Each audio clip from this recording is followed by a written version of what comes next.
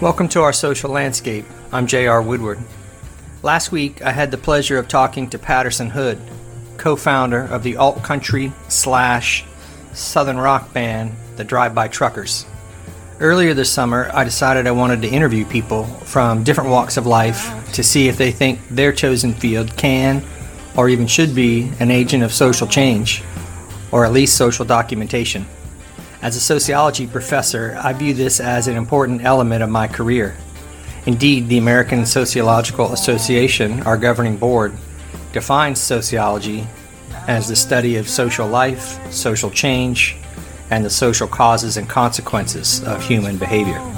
We even have a subdiscipline called public sociology, the goal of which is to engage non-academic audiences in critical discussions of social issues that are typically confined to the academic world. In fact, it's one of the reasons I started this blog. But not everyone's a sociologist, and I wanted to hear from some other folks. So with this in mind, over the last month or two, I interviewed Dr. Shane Doyle, an American Indian activist and educator, and Dustin Harewood, an acclaimed painter and mixed media artist and professor of art. This brings me to Patterson Hood. A native of Muscle Shoals, Alabama, he was exposed to music and, interestingly, racial politics at an early age by his father, David Hood. The elder Hood is the co-founder and bass player for the legendary Muscle Shoals Sound Studio, who played with many top African-American performers, such as Etta James, Aretha Franklin, Percy Sledge, and Solomon Burke, at a time when much of the South still practiced de facto, if not de jure, segregation. Patterson Hood and Mike Cooley formed the Drive-By Truckers in Athens, Georgia in the mid-1990s, and this year they released their 12th studio album titled The Unraveling. During their long career, they have toured the world, appeared on Conan, The Late Show with David Letterman, Late Night with Jimmy Fallon, and their songs have been featured in Justified, Criminal Minds, and The Shield, among others. They even played the iconic Freebird in Jacksonville Beach before it closed. Over the course of his career in music, Patterson has written songs that explore the experiences of the working class and people of color, sometimes subtly and other times with patency. Some songs explore social class specifically, such as Putting People on the Moon from the 2004 album The Dirty South. Mary Alice had a baby and he looked just like I did. We got married on a Monday and I've been working ever since. Every week down at the Ford plant, but now they're shutting down. Goddamn Reagan's in the White House and nobody gives a damn. Double-digit unemployment, TVA be shutting soon. While over there in Huntsville, they're putting people on the moon. So I took to running. Other songs directly address race relations and even the relationship between law enforcement and communities of color, such as What It Means from the 2016 album American Band. Out of anger, out of fear. And if you say it wasn't racial when they shot him in his tracks, well, I guess that means that you ain't black. It means that you ain't black.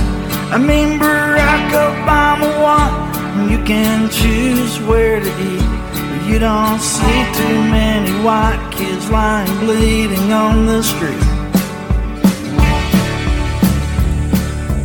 So my goal was to sit down with him virtually, since he lives in Portland, Oregon now, and find out how his music has addressed our social landscape over the years and what he sees as the role of his art in contributing to the national dialogue. Hello, hello. Mr. P. Hello, how you doing? Looks like you're drinking a cold beer. Yep. It kind of, it's the interview process for me. Yeah, I hear you. Our, whatever her title is, DeVos, you know, she did a press conference in front of an empty bookshelf the other day. It's like, okay, she's like the head of schools, and she doesn't have a single book on her shelf. Yeah, it's kind of perfect. Perfectly horrific like everything else. is saw that you went to University of North Alabama. I read one of the things I read. It said that you attended for several years. So I'm not sure what that means. It's better than saying you matriculated, I guess, but you attended for several years. Even the word attended is probably should be taken lightly and loosely. I was enrolled several years, yeah, but I didn't attend that much, and especially towards the end when I started playing with Cooley, and which was 35 years ago next week. Wow. And that he and I started playing together. So. Did you take any sociology? I did take a sociology class, yeah. Okay, I probably did decent in that. Because I would have liked that. That would have been a class I would have actually liked. But I didn't do very well in any of them. I was just, my head wasn't there. But who I was and what I wanted to do. And I knew deep down that none of it was what I was doing. And so, when I started playing in what became Adam's House Cat, all of a sudden it's like, oh, this is what I'm supposed to be doing. And that was the end of it. I've stayed in school 2 more semesters and basically, quit before they kicked me out. My son, he's 6.5. He just finished kindergarten. And I told him I was going to interview this guy, Patterson Hood, the singer. And he said, how come? I said, well, we're going to talk about the same stuff he and I talk about. We have a little podcast called Two for the Ages. It's like the 50-year-old and the 6-year-old worldviews, So I said, we're going to talk about race and protests and stuff. So he thought about it and he said, well, I've never met anybody named Patterson. And I said, I don't think I have either. Maybe he goes by Pat. And so my son says, well, maybe he should go by Mr. P. And I said, all right, how come? And he said, well, it's quicker. Yeah. Pat. Everybody called me Pat growing up, and I always hated it. And small town, it was no changing it. It just was what it was. So when I moved away, I kind of adamantly was Patterson from then on. I just never liked the name Pat. Yeah, sure. But I like Mr. P. Now you can go with Mr. P. Yeah, I can go with Mr. P.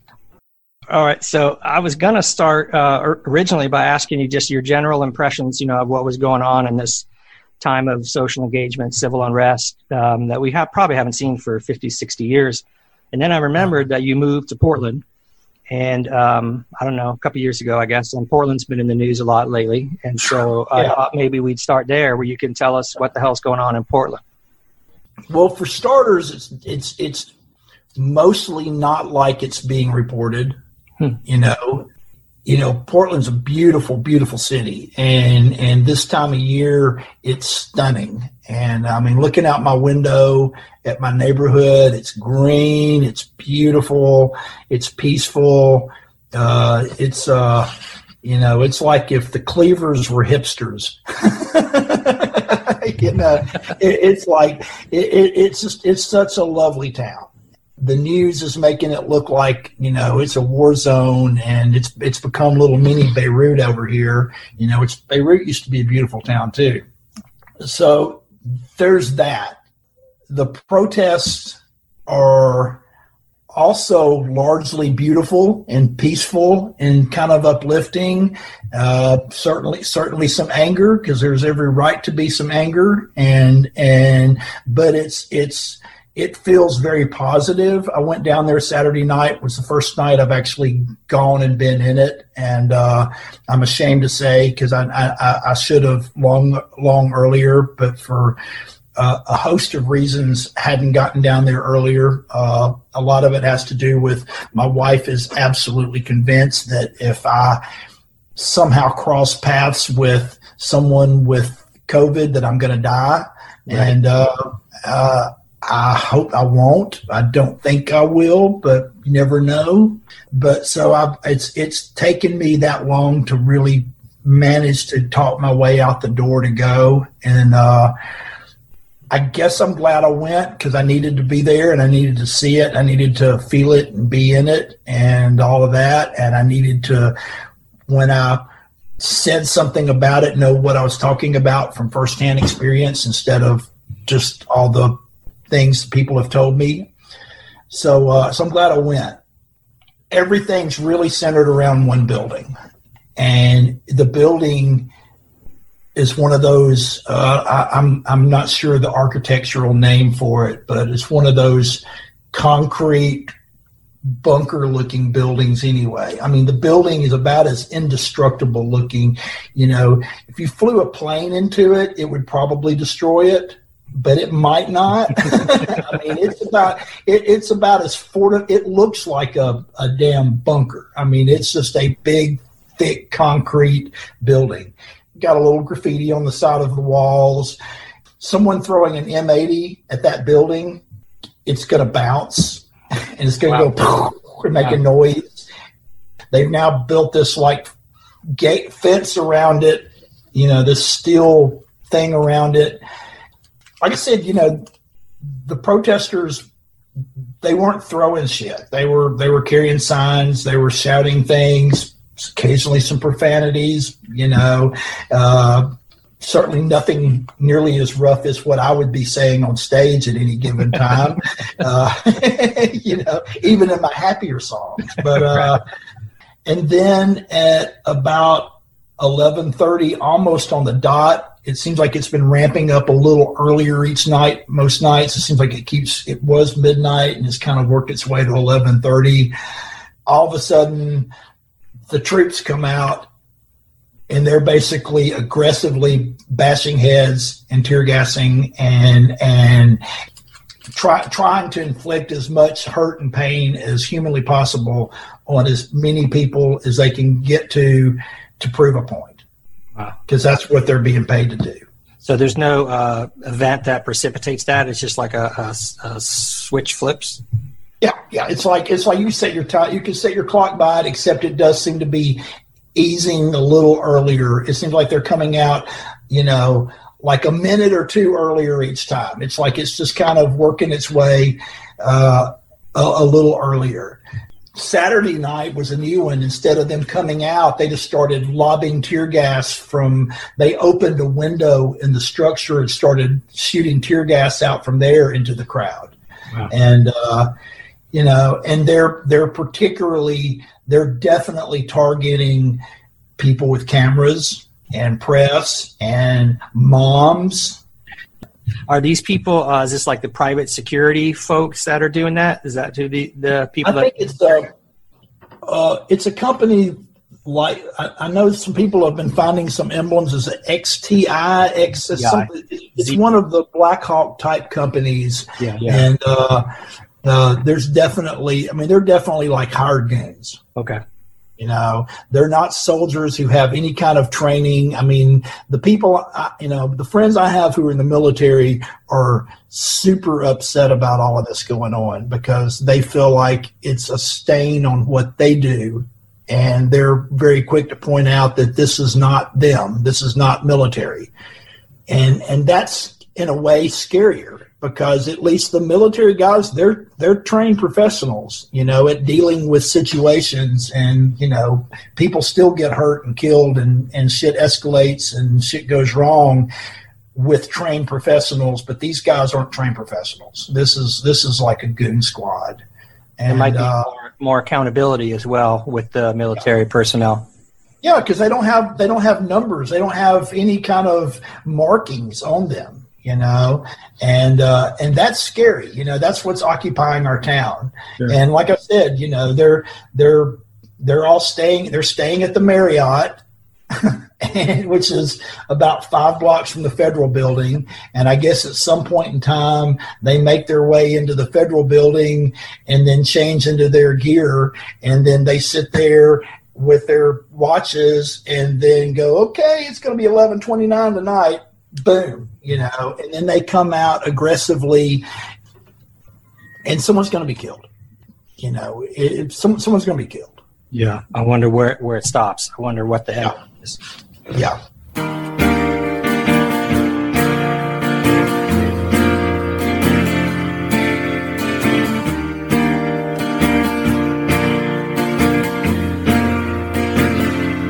I see birds soar through the clouds outside my window. All right. Well, let's back up for a minute, if you don't mind. So looking at the truckers the last 25 years or so, you think has your music become more political over time, would you say? I know you've always sort of talked about some of these issues, but are you doing more so lately? And if so, was there like a tipping point or something that made you get more active with the music? I think Trayvon Martin was a tipping point, and Ferguson, which was almost, those two things were so closely related in time, and I guess Trayvon Martin was slightly ahead of it, and but when those two things happened, and of course I've been aware, for years, and there's a story I tell about the writing of What It Means, which was definitely a turning point for me as a writer, that about an example of that happening in 1995 to a former neighbor of mine when I lived in Athens. When I first moved to Athens, I lived across the street from this African-American woman and her grown son, who was probably working on about an 8-year-old level, something like that. And he definitely, I don't know if it was on the spectrum or exactly what it was, and because I doubt they were exactly getting the best health care in the world to start with, but he was shot and killed by police in Athens in 1995. Very similar to a lot of these stories you hear. They were deeply, deeply religious, and he had this epiphany one day that he should cast off all worldly things and go spread the word of Jesus to anyone and everyone that he could come in contact with. And he interpreted that epiphany as taking off his clothes and running naked downtown. And so he was naked when he was shot. I forgot how many bullets fired, but I think he got hit 5 times in front of a crowd of people, no less. And of course, nobody was charged, and it was all, well, he was being aggressive. And it's like, I don't think he was actually being aggressive. I think he was being excited, and therefore grown black man, it's threatening. And so it's something that that murder had always haunted me anyway. And I think after Trayvon Martin and then the incident in Ferguson and all of that, it made me remember it again. Like it's like, wow, it's like this has been happening forever. It was no secret that it had been happening, but it wasn't getting talked about. All of a sudden it was being talked about. All of a sudden people had phones and things were, it was on in everybody's pocket all of a sudden. And that was where I was coming from when I wrote that song. And when I wrote it, I didn't know if it would be a trucker song, if it would be something, I don't want to put the band in a position of having to do something they're not comfortable with or whatever. I can, I could have recorded it myself and put it out. A lot less people would have heard it, but I could totally do that. That's what I figured would happen. But I played it for the band, and they enthusiastically took it. It's like, oh yeah, and Cooley's response was actually to play me his new song, which was Raymond Casiano. Oh, great. And when he played me that, it's like, oh shit, I guess we're going to make I guess we're going to make that album, and within about a year we had, it was definitely, it all happened really quickly with that record. It all came together quickly and kind of magically. So that was sort of, I guess, a turning point. I never really, I've always considered us political. I've always considered myself political, and our music to have at least a political undercurrent. I consider Southern Rock Opera very much a political record. For sure. And particularly in regards to issues of race, which has always been something I've been really passionately heated about because of my upbringing. So it seemed it was kind of a natural thing once it happened for it to become all of a sudden more in the forefront. Your story is fairly well known with your father, David Hood, working with a lot of African-American artists and whatnot. And so what about the rest of the band? I know you've had personnel changes over the years, but you said you weren't sure if they would like this song. How did they get to that spot? I mean, have they kind of been along the way political as well? Yeah, I mean, I'm not surprised that they embraced it by any stretch at all. And I just didn't want to take for granted. I didn't want them to feel like they're being thrust into this role, because there is a potential downside to doing this, or as I sometimes refer to it, sometimes you get tired of being Jane Fonda, and so I didn't want to put anybody in a position where they were having to be on stage doing something they weren't comfortable doing. But there's never been a moment of any kind of pushback from anybody in my band about it. I mean, they were, if anything, cheerleading forward about it. Okay. I didn't know just what their stops were that brought them to the spot. It's not like you can't be a person that's white and in the South and not be racist. It's just when I was at Alabama, I didn't meet a whole lot of them. A lot of the people I met wouldn't be making music, that you're making. So I just didn't quite know, where they came from it.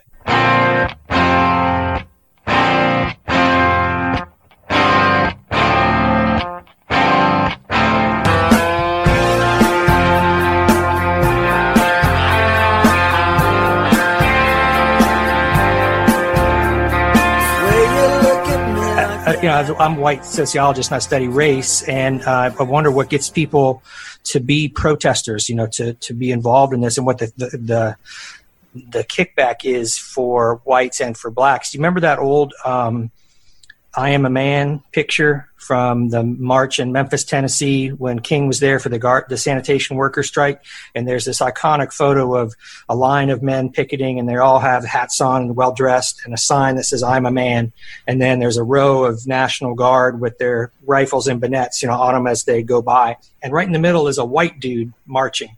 And he doesn't even have a sign, or a hat or anything, just this tall white guy with a beard and a shirt and a necktie. And I remember thinking, who is that guy? Like, how do you get to that spot? Because I think the stakes are different. On one hand, I think they might be the same, like everybody benefits from a society with less prejudice and discrimination, but whites can kind of opt out if they need to, So I always wondered what is it about certain people that brings them to that spot, and then what are the stakes? You see what I'm getting at? Yeah. Oh, yeah. I think a lot about those kind of things, and I'm certainly privileged. There's no denying it. And I try to think, how can I use what I've got to best, help make a better world for my kids and for my kids' kids, and for I've always considered our country's and probably the world for that matter dealings with race and prejudice to be sort of one of the major tragic flaws of the human race, and the fact that we started this country with slave states and is kind of the Achilles heel that is still coming back to haunt us, and the fact that when we fought that horrific war, bloody war, in the 1800s, but then we backtracked after Reconstruction and didn't make it final. It's still going on. I don't know. I don't know what the answer is. Mm-hmm. I don't know answers for shit. Right. Right. The questions are a start, but you got to at least start somewhere, I guess. And you go back further, right, with Native Americans and manifest destiny. God wants us to have this land, and so the country is really kind of started on a lie or a myth. And it's hard to live in garbage and not stink from it. It's hard to kind of pull yourself out. Your music, there is some precedent for it. Southern rock or whatever you'll call it. You talk about Skinner a little bit in some of your songs and some of your interviews. I'm thinking of Saturday Night Special. My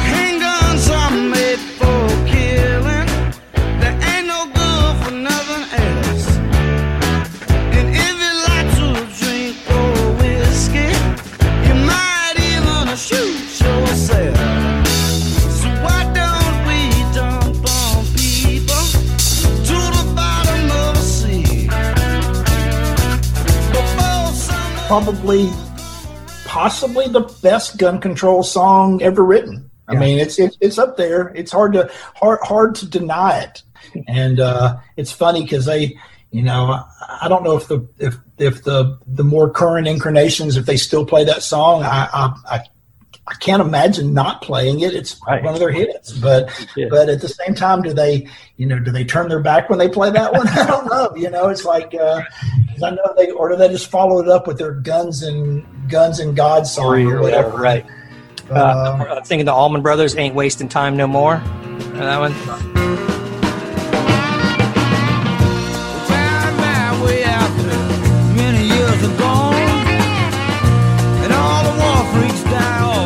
Leaving us alone. Raise our children in a peaceful way we can. It's up to you and me, brother. Try again. So here I stand. It's up to you and me, brother. Try again. So again, you see these quote unquote like rednecks in the South, but they're writing some pretty progressive stuff. Do you see yourself kind of in that same lineage, or the issues different these days than what they were talking about then? It's funny because I've never considered myself or our band Southern rock. I mean, we made a record about that, and it's funny because we were these kind of nerdy punk rock kids who were, when we decided to make that record, we wanted it to sound authentic. And so we worked really hard at trying to like make that record. If you listen to the 3 records before it, they don't sound anything like that record. And if you listen to Adam's House Cat, there's certainly elements of those sounds that were present, particularly in some of the guitars. Because if you growing up in the 70s and you play guitar, there's going to be some Skynyrd in the mix because they were one of the great guitar bands ever, and there's going to be, if you're a good enough player, there'll be some Allman Brothers in the mix somewhere too. I don't think I was ever a good enough player to be all that influenced by the Allman Brothers because those guys, that shit's more like jazz and shit, but it's amazing. But, we wanted it to sound at least a punk rock version of something authentic. And so when the record came out and all of a sudden people started saying we were Southern rock, it's like, oh, that's kind of cool. They kind of bought our bullshit, but it's almost after a while, it's like you got typecast as that character you played in a TV show one time. And then forever you're Barney Fife or Gomer Pyle or Ronnie Van Sant or whatever, there's been a certain element of that because I've just never really considered us or myself that. And so on some levels it's kind of flattering, but on other levels it sometimes gets annoying too, because I just, if you ask me who my favorite Southern rock band was, I'd say REM and Outkast. I would certainly include Skynyrd and Allman Brothers in any list because I think they're great bands. And, and I think that our record makes an argument for there being an actual punk rock side to what the original Lynyrd Skynyrd was doing, which was part of where I connected with it. It's like these were street kids who, they named their band after the coach that kicked them out. That's kind of punk rock, it's like there was this, I was always kind of coming into it more from a different direction from that direction, Cooley was more authentic than me for sure on that because Cooley did grow up a little closer to that reality than I did. I grew up closer to Skynyrd because my dad knew them, because my dad was a musician, and he knew them personally before they were in any way famous and continued to know them after they became famous. I don't know. It's always been kind of complicated. The AllMusic webpage, allmusic.com, they call you alt country. So I don't know if that's any better. Yeah, it's funny because the alt country circles don't necessarily always embrace us either. They're not alt country; they're Southern rock. And in the earlier days of the Americana movement, we were always too rude and too belligerent to ever quite be embraced. Those were a little smoother, sweeter sounds than what we were making, and so we were always a little bit, bastard stepchildren in that world too. That's why I just like rock and roll, because it kind of incorporates all of it. I mean, to me, Outkast is rock and roll. It's hip hop too, and it's a lot of things, but it's also rock and roll. It can fit under that umbrella. The records that influenced me learning how to write as a kid, Elton John records, for Christ's sake. Even though I never played piano, I basically first learned how to write songs when I was 8, trying to rip off Goodbye Yellow Brick Road. Yeah. And the fact that I don't sound anything like that just means that I wasn't ever very good at ripping off Goodbye Yellow Brick Road, but it wasn't for a lack of trying. Too much punk still in the veins, I guess. Yeah. And the punk rockers never quite accepted us either, because we didn't look the part. We didn't dress punk. We didn't, we didn't really look, and that was part of why I loved REM so much, because they didn't either. They just they didn't look like anything but REM, and I loved that about them. Yeah. But,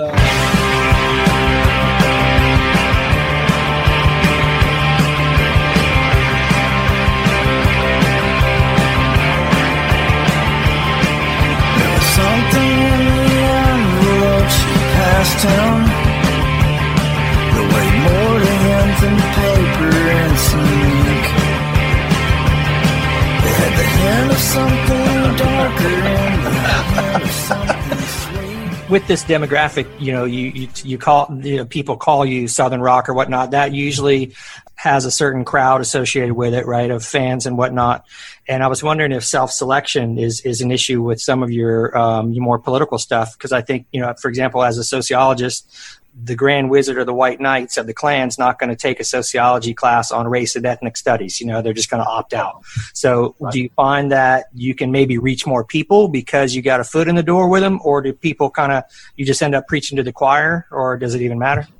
It's weird, because I always prided ourselves on how diverse our audience was. And I always loved the Willie Nelson model. It's like Willie Nelson can get on stage and smoke a joint on stage. He smoked a joint at the White House, for Christ's sake.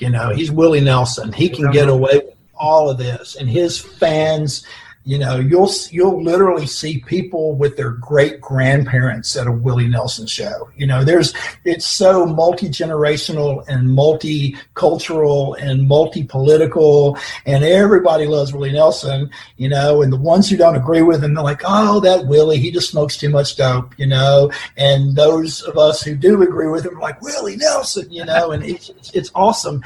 And I think I mistakenly thought that maybe we could get away with that.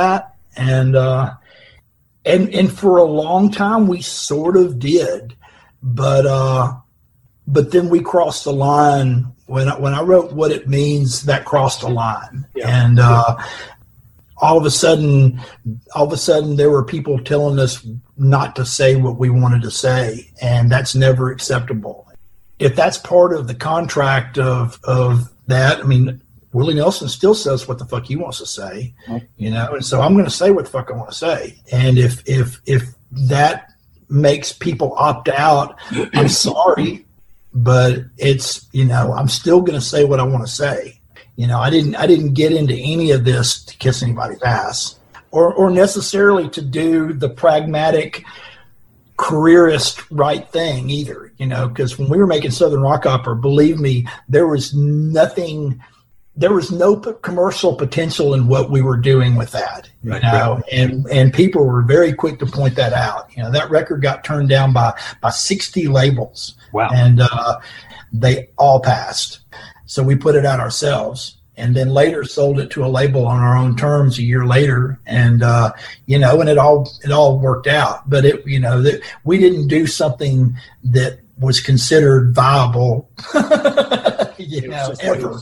So I've kind of always taken that to heart. It's like, look, it goes two ways. I appreciate people loving our band and liking our music, but I'm never willing to not be true to what that voice in my head that controls what I actually write.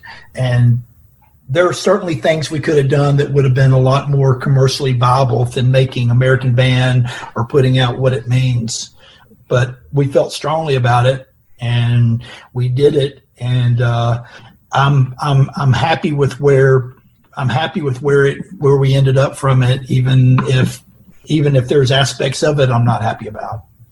Fans change. What about the removal of the monuments, Confederate monuments and things like that?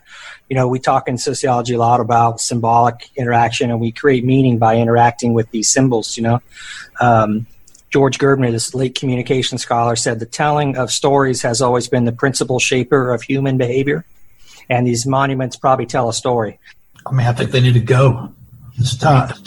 They, you know, I think it's unfortunate that they were put up in the first place, you know, and it's pretty telling the timing of when so many of them were put up. People can tell themselves, oh, it's honoring my great granddad and all that kind of bullshit, but no, it's not. You know, it's honoring the enslavement of other people, and it shouldn't have happened in the first place. But better late than never.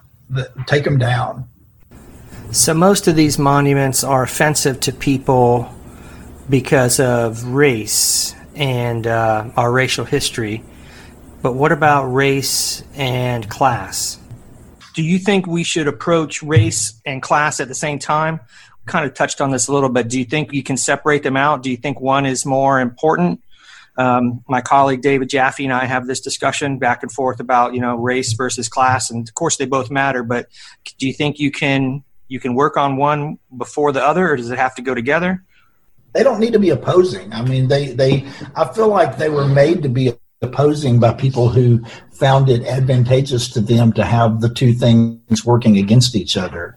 If you can keep poor black people and poor white people fighting each other instead of the just cause, you know, it's because there is power in numbers, and it's so easy to stoke those fires.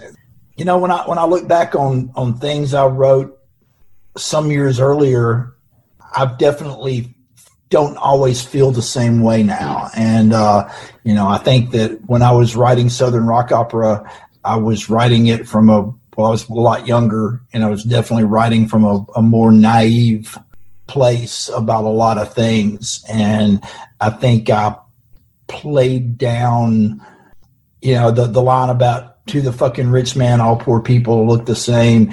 Maybe they don't. You know, they may be looked down upon by the people who profit off of keeping poor people poor, but I'm not sure they look the same. I think my heart was in the right place with what I was trying to say when I wrote it, but I never really felt like I quite got it. And, you know, which is a shame because people love that song, and it's got really bitchin' guitar. Yeah, it sure does. It's a good crowd pleaser to do in a show, and we almost never do it. You know, fortunately, we have a good number of kind of crowd pleaser songs, so I don't really feel like I have to play it. But but people aren't feeling cheated.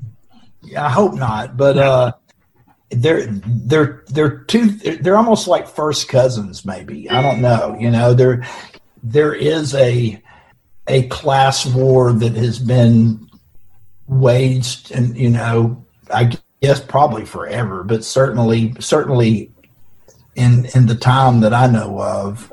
And there's the race stuff, you know. I mean, it sucks to be poor, period. You know, being poor sucks. And I did some time there, that's for damn sure. And at a time when my prospects of ever not being poor were pretty weak, you know, but at the same time, I was privileged with having people who cared enough about me and had the means to keep me from actually being homeless or whatever, you know, whatever it could have gone to, you know. So I'm luckier than many, and was able to, because of that, was able to get through it and, you know, get myself in a better place, in a better situation.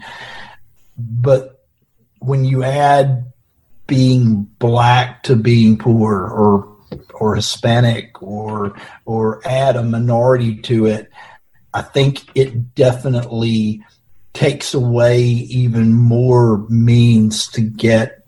You're having to overcome more than just being poor because you're also black or Mexican or something. And especially when you have someone in the White House who is so prominently building his entire image on negative connotations towards where you came from and who you are, it's definitely not making it better.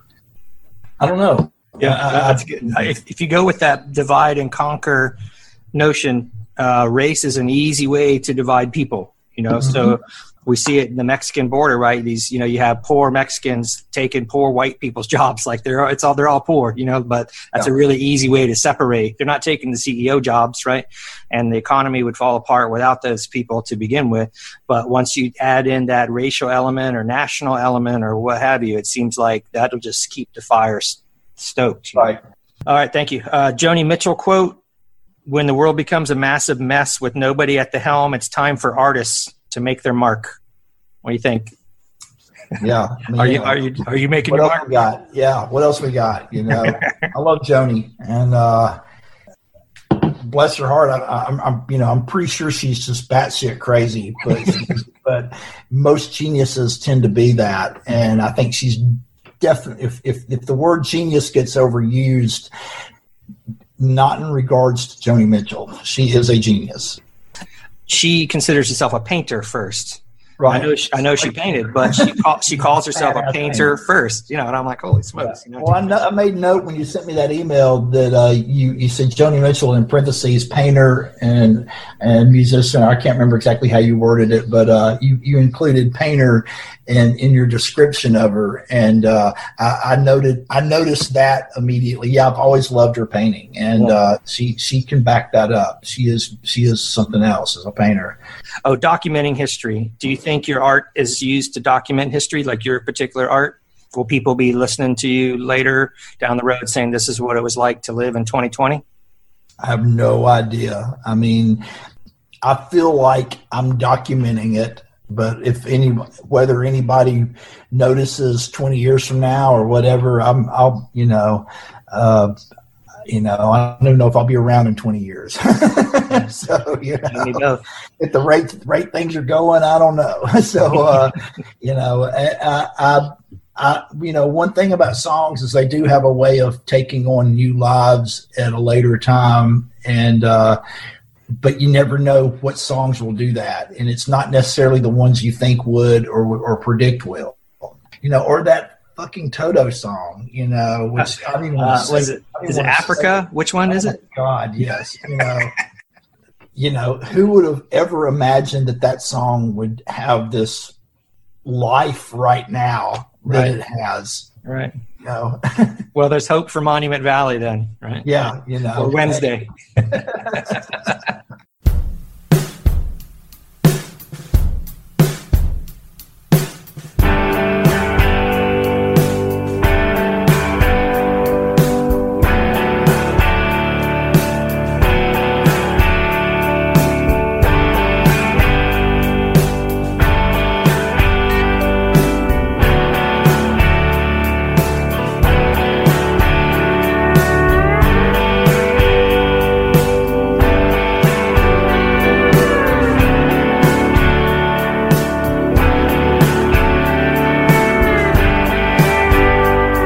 So you have two children, Ava, is that right, and Emmett? What do you tell them about what's going on in the world? How do they interpret it? How do you help them interpret it? Read this quote from Uncut, I guess a couple years ago, maybe right after Unraveling came out, but apparently one of your kids is on the cover at the beach. Yeah.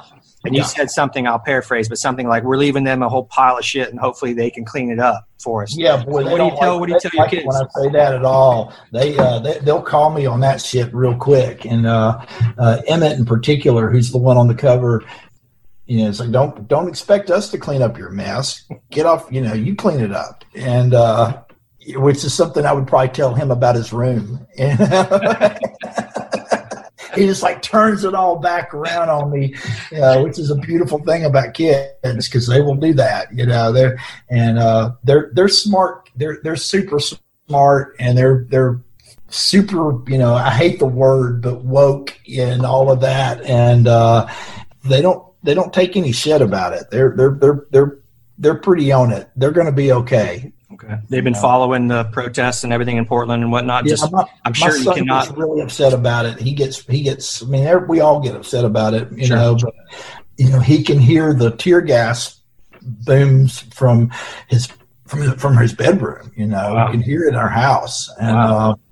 So yeah, he gets really upset about it. He gets really upset about politics, which gets discussed a lot in our house, and he gets really tired of how much it all gets discussed. He would rather talk about Jurassic Park. Sure. He really likes Jurassic Park. It's a lot less stressful, even though it's scary. It's a lot less stressful than reality. Yeah. But that's an image indelibly imprinted in your brain when you're waking up hearing tear gas, being shot at that age. Yeah, it's hard to shake that. How are you doing on time? We got a couple more minutes. Are you okay? Yeah, I'm going to have to go soonish. But I don't want to cut you short, and if we need to reconvene, we can. If you don't have everything you need, I know I'm long-winded, and I've been doing these rambling answers. So while you're doing that, I don't want to screw you over because we've had this on the books forever, and I want to make sure I give you everything you need. So I'm getting back to what made me want to do these kind of interviews. I also interviewed a visual artist here in town named Dustin Harewood, who's just a badass visual artist. And so I was thinking I wanted to hear from some different areas within art. But what got me thinking about it originally is this debate about if you want to make change, do you address the economics of a society, the politics, or the culture of society? And I was trained with kind of a Marxist perspective where, the culture is really just the dominant culture, the dominant class culture. So for us, it kind of goes back to economics. But then I read this quote that said, artists have always been agents of cultural change. An art-based approach is necessary because it stimulates empathy, and empathy is necessary to achieve social justice. To effectuate change, activists needs to work through cultural means.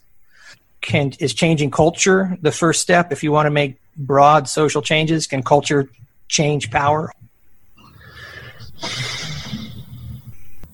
God, I don't think you can. I don't know. I'm not sure you can separate it and have one without the other. I think it's all so intermingled, even though it's also intermingled, and yet each one thinks it stands alone or seems to stand alone, but it doesn't really. I mean, you can't really enact the economic and those changes without there being a change in the culture, at least to the point to where the culture is willing to accept those changes. And at the same time, the economic factors affect the culture. So it's so hard to separate it out. It's like you kind of have to work on both of them. Right. You kind of have to work on them both at the same time, separate and together. And I'm a big believer that you have to win hearts and minds. Are we facing that coming up? Could be. We definitely. I think 8 years of W and all the bullshit that came with that definitely led us to having Obama. And then you can also argue that 8 years of Obama led us to having this fucking bullshit that we're in right now. Yeah, the orange gas bag. So, It's a nice segue into my last question. Right. If you, $1 million question now that you're warmed up, if you could choose one thing to make progressive change, like number one thing, and for me, it would be that just what you mentioned there, kind of to address our kind of political duopoly, where we really just have these two choices and there's not a whole lot of difference between the choices. I remember that 2016 election bumper sticker, ready for oligarchy. It doesn't matter which side wins. I would say we need to expand that and have different options for political parties. What about you? If you could make one change that you think would be the most successful in providing for a better America, where would you start? We need to go back to fucking caring about each other. It's all about me, not the way to have a healthy country or people or culture or anything. I mean, that's so simplistic. I'm not a particularly religious person, and I'm by no means call myself any kind of a Christian or anything. But that whole doing to others kind of thing, I always kind of bought into that.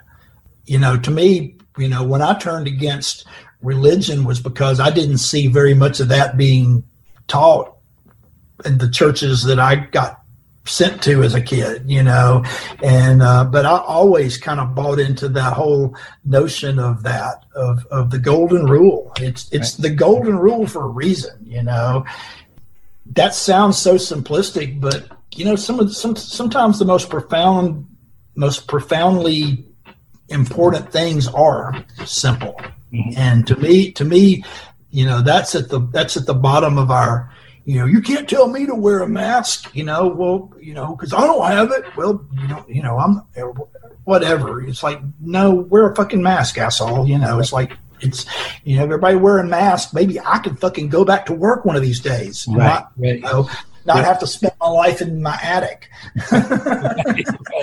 Yeah. It's kind of like just looking out for others is a pretty basic way to, but we don't. Yeah. We don't always do that in America. We don't have this. We're kind of pretty individualistic upbringing in our country, as opposed to like more of a concern for the collective, that some others might have. Yeah. Towards the end of our second conversation, as I was thanking him, I asked him if he had anything else he wanted to talk about, and we ended up discussing an essay he wrote for NPR that came out in mid-June, entitled Now, about the bad name I gave my band. It's about his band name and the potential offensiveness of it and how he came to settle on that name.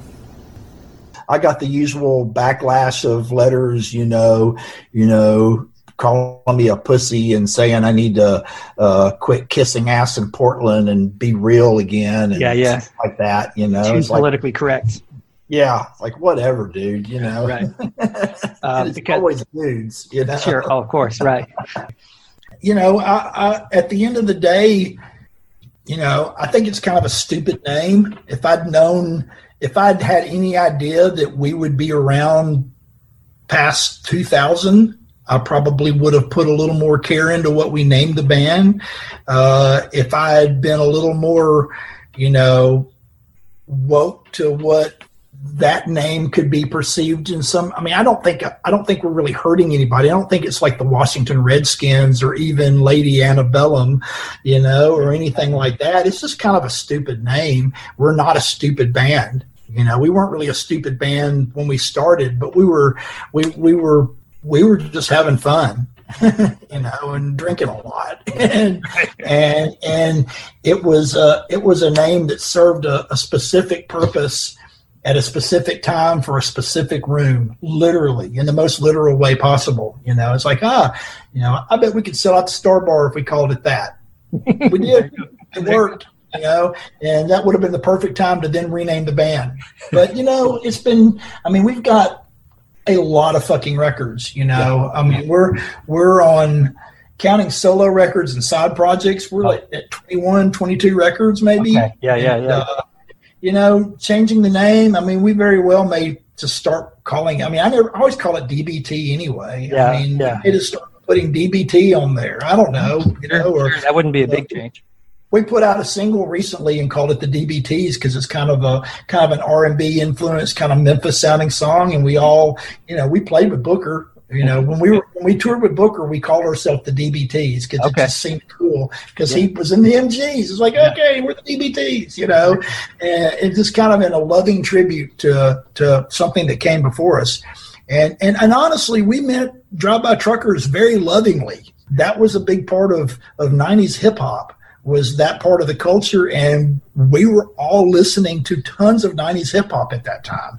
Even though our music don't sound any more like that than it does the Elton John records I grew up on, it was certainly an influence to us. And so the name was a nod to that. And the trucker part was a nod to literally truck stop red Sovine tapes, which we listened to a lot on the in the van. I remember that. It geared us up on those long drives, hearing Teddy Bear, you know. So Outcast, Teddy Bear, Drive-By Truckers, it's all the DBTs, it's all rock and roll, you know.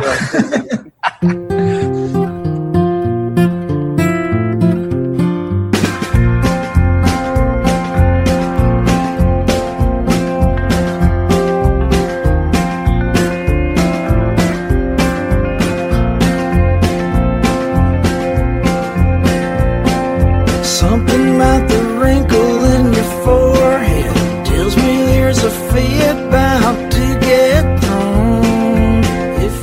You've been listening to an interview with Patterson Hood of the Drive-By Truckers. I'm J.R. Woodward. I'd like to thank Patterson for carving some time out over the course of 2 days to sit and chat. He entertains a lot of media requests these days, and I'm grateful to him for sharing his thoughts with me. Thanks also to Christine Stouter of Red Light Management for setting things up, and to Penny Devine for her production help, and to Chuck Martell at KGLT in Bozeman, the 2,000-year-old man. If you have any questions or comments, please email them to me at woodward@fscj.edu. Thanks for listening. Neighborhood. When we first hooked up, you looked me in the eye. You said, Paul, we just ain't no good. We were heathens in their eyes at the time. I guess I'm just a heathen still. And I never have repented for the wrongs you say I've done what I feel.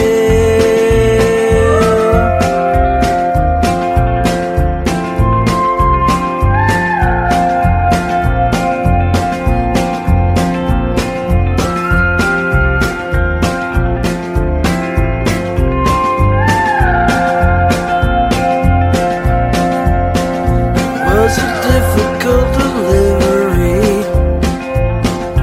Now it's growing up mean and strong. When you tell me that it's getting just a little bit tight, ain't the first time I've been